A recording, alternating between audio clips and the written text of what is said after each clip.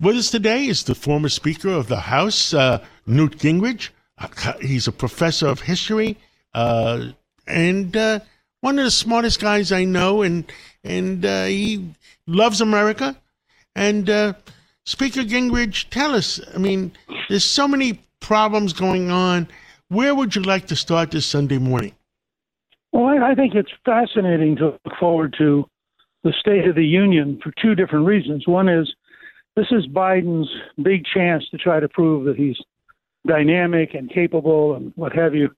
And the fact is, all around him, things are falling apart. There's a notice recently that the White House has decided to call illegal immigrants newcomers because newcomers doesn't sound as bad. Well, very few Americans are going to applaud and say, oh, yes, the Venezuelan newcomers who beat up the New York policeman really aren't illegal immigrants. They're just newcomers. Or the Venezuelan immigrant who killed the young student at the University of Georgia wasn't really illegal. They're just newcomers. This is an example of the problem that Biden has. He keeps trying to use language to cover up reality. And for the average American, reality overwhelms whatever he's saying. So his speech will be interesting. It'll be, I'm sure, full of some props. I'm sure he'll attack the House Republicans and try to get them all excited and yelling at him. But what's equally interesting is that Senator Britt, who is the new freshman senator from Alabama, and who some very smart people believe will be Trump's vice presidential pick, she has her big audition night because she's going to deliver the response to Biden. And I remember several years ago that we had a similar kind of response from Sarah Huckabee Sanders, and she was brilliant. So it'll be interesting to see if Britt rises to the occasion. And if she does, it'll be a major step up in her potentially being Trump's vice presidential candidate. So that's going to make that day interesting. The other thing to watch for is that the inflation is coming back, not so much in food and gasoline, although that's where people see it. And frankly, food prices are now so high that even without any additional inflation, people are really, really bothered, and they find just it's not affordable. Calista went the other day to buy some hamburger to make some spaghetti. She was shocked at what she's now paying for hamburger. And it's not going down. So that's going to be a burden. But in addition, the latest numbers on services, things like insurance or entertainment or accounting, any kind of, as opposed to buying goods, any kind of service, that jumped 7%. Now, from the standpoint of the Federal Reserve, that's a huge disaster. And the reason it's happening is pretty simple. The Fed's major tool for fighting inflation is to raise interest rates. But that only affects the private sector. And, by the way, increases the cost of government because the largest borrower in the world is the U.S. government.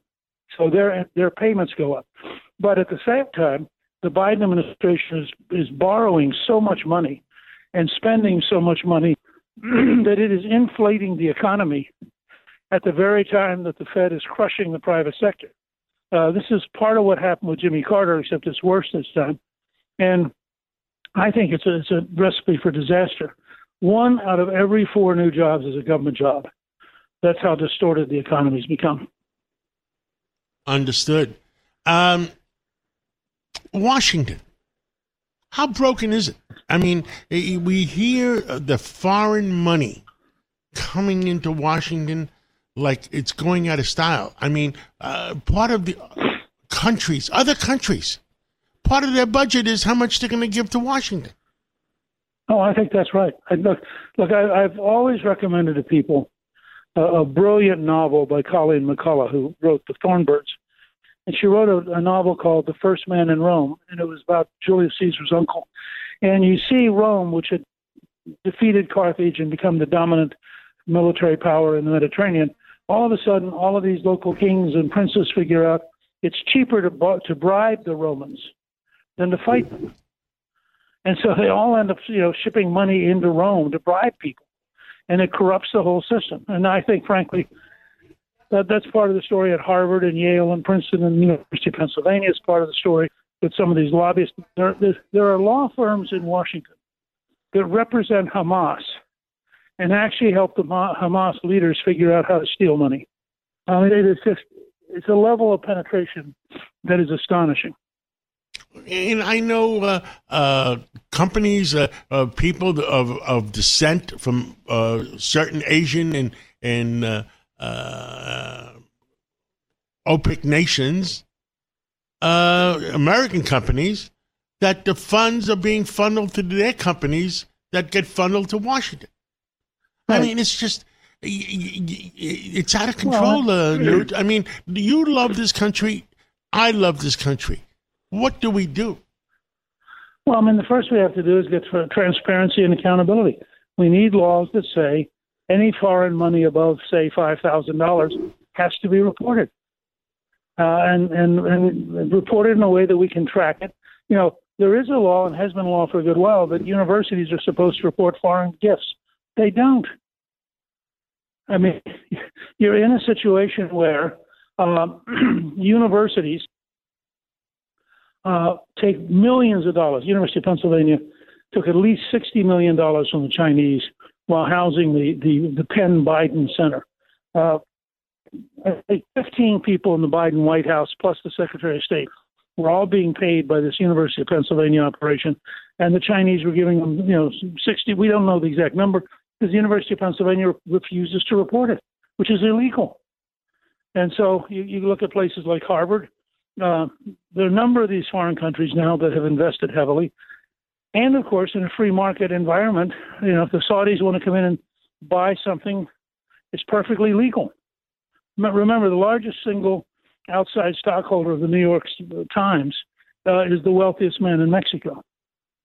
So this is a real problem for us as we watch our country, on the one hand, being subverted from below by millions of people invading us illegally, and on the other hand, being subverted from above by very, very, very rich governments and individuals who are entering at a very high level.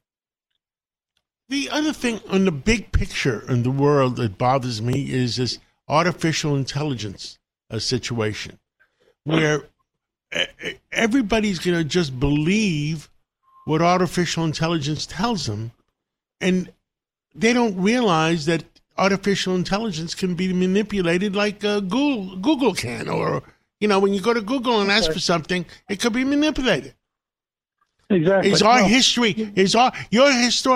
Is our history going to be changed? Well, certainly. I mean, if you look at Google, they have all sorts of misinformation, and have recognized that they've had some very, very left-wing junior programmers who've put all sorts of stuff into their version of artificial intelligence that's just plain false. It's just phony. But I think also we have to recognize that you are going to be bombarded. All of us are going to be bombarded with so much data from so many places that sorting it out and figuring out what we really believe is going to be much more complicated than it used to be. I mean, there was a time during World War II and shortly thereafter where people really did trust the news because the news had been unified against Nazi Germany and Imperial Japan. But now there's so much that comes on social media, on TikTok, on various news channels that is just plain false. I mean, it represents efforts to manipulate us, and people are going to have to learn how to sort it out and how to defend themselves and how to ask tough questions. Newt Gingrich, Sunday morning, what's your final word to the 340 million citizens of the United States? Well, it's basically like on Ronald Reagan. You ain't seen nothing yet. I just did a piece on news the other day at Gingrich 360 on the lunar lander, which the first time Americans went back to the moon since 1971. We have extraordinary things happening in biology that are going to extend our lives and keep us much healthier. We have great things happening with the space program that are going to expand the frontier for young people, hopefully get them to decide that studying and learning math is worthwhile because they're going to be part of a great adventure. So I'm an optimist. If we can solve our current problems, the future is going to be bigger and brighter and more exciting than ever. Newt Gingrich, 50th Speaker of the United States of America, thank you for working as hard at our age as we did when we were both younger. God bless you and God bless America. Thank you so much. Thank you.